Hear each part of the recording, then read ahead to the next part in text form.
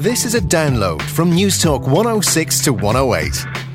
To download other programmes or for more information, go to newstalk.ie.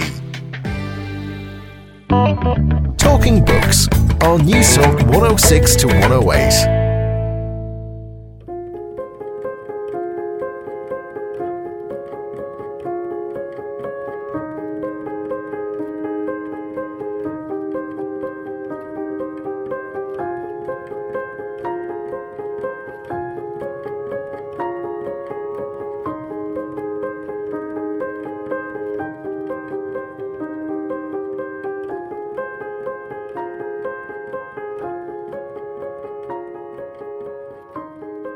Revered by people like Victor Hugo, by the painter Manet. But I have to say that when Baudelaire died in 1867, he was given terrible obituaries in the French press. His publisher was in jail. His book was out of print. And if he was known for anything, it was for the translation of Edgar Allan Poe from English into French. And that remained the case, that obscurity remained the case for 20 or 30 years until his reputation was restored at the turn of the century. And in the last century, great writers such as T.S. Eliot, Marcel Proust, James Joyce, all recognized and saluted a man they regarded as one of the great cultural figures of the 19th and indeed the 20th centuries. What is the relationship between the writer and the reader?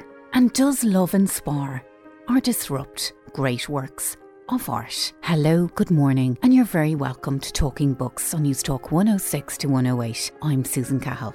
Well, this morning's show, I'm going to transport you to gay Paris of the 1840s and 50s for a bit of joie de vivre, some high-kicking cabaret halls, and all the frills and fancy to chronicle the love affair between femme fatale Jeanne Duval and the great French poet Charles Baudelaire. James McManus, the managing director of the Times Literary Supplement, talks to me about his tantalising novel Black Venus and how Baudelaire's obsession with an exotic Creole dancer and prostitute inspired Le Fleur de Mal, perhaps one of the greatest pieces of French literature of the 19th century. And in keeping with the theme of travel and pleasure, we're going to take a little trip up west to Galway to meet with a selection of writers and poets who took part in this year's Curt International Festival of Literature. So for lovers of chocolate, vino and all things delicious, I've quite the treat lined up. British novelist Joanne Harris, best known for her best-selling novel Chocolat, talks to me about the war on food.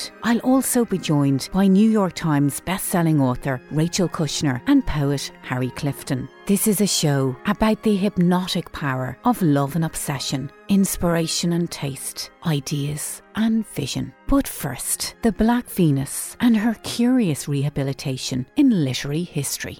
Literary critics and historians have for years and years long debated and wondered why Charles Baudelaire, one of France's most celebrated and revered poets, couldn't write a word without his beloved Black Venus, the great femme fatale Jeanne Duval, a voluptuous Creole beauty who famously introduced him to opium, slept with his best friend, and, if that wasn't enough, left him bankrupt. It's quite a saucy story and wonderfully dramatic, and today it's been brought to life with plenty razzmatazz and intrigue by James McManus, the managing director of the Times Literary Supplement. Now, while Baudelaire occupies a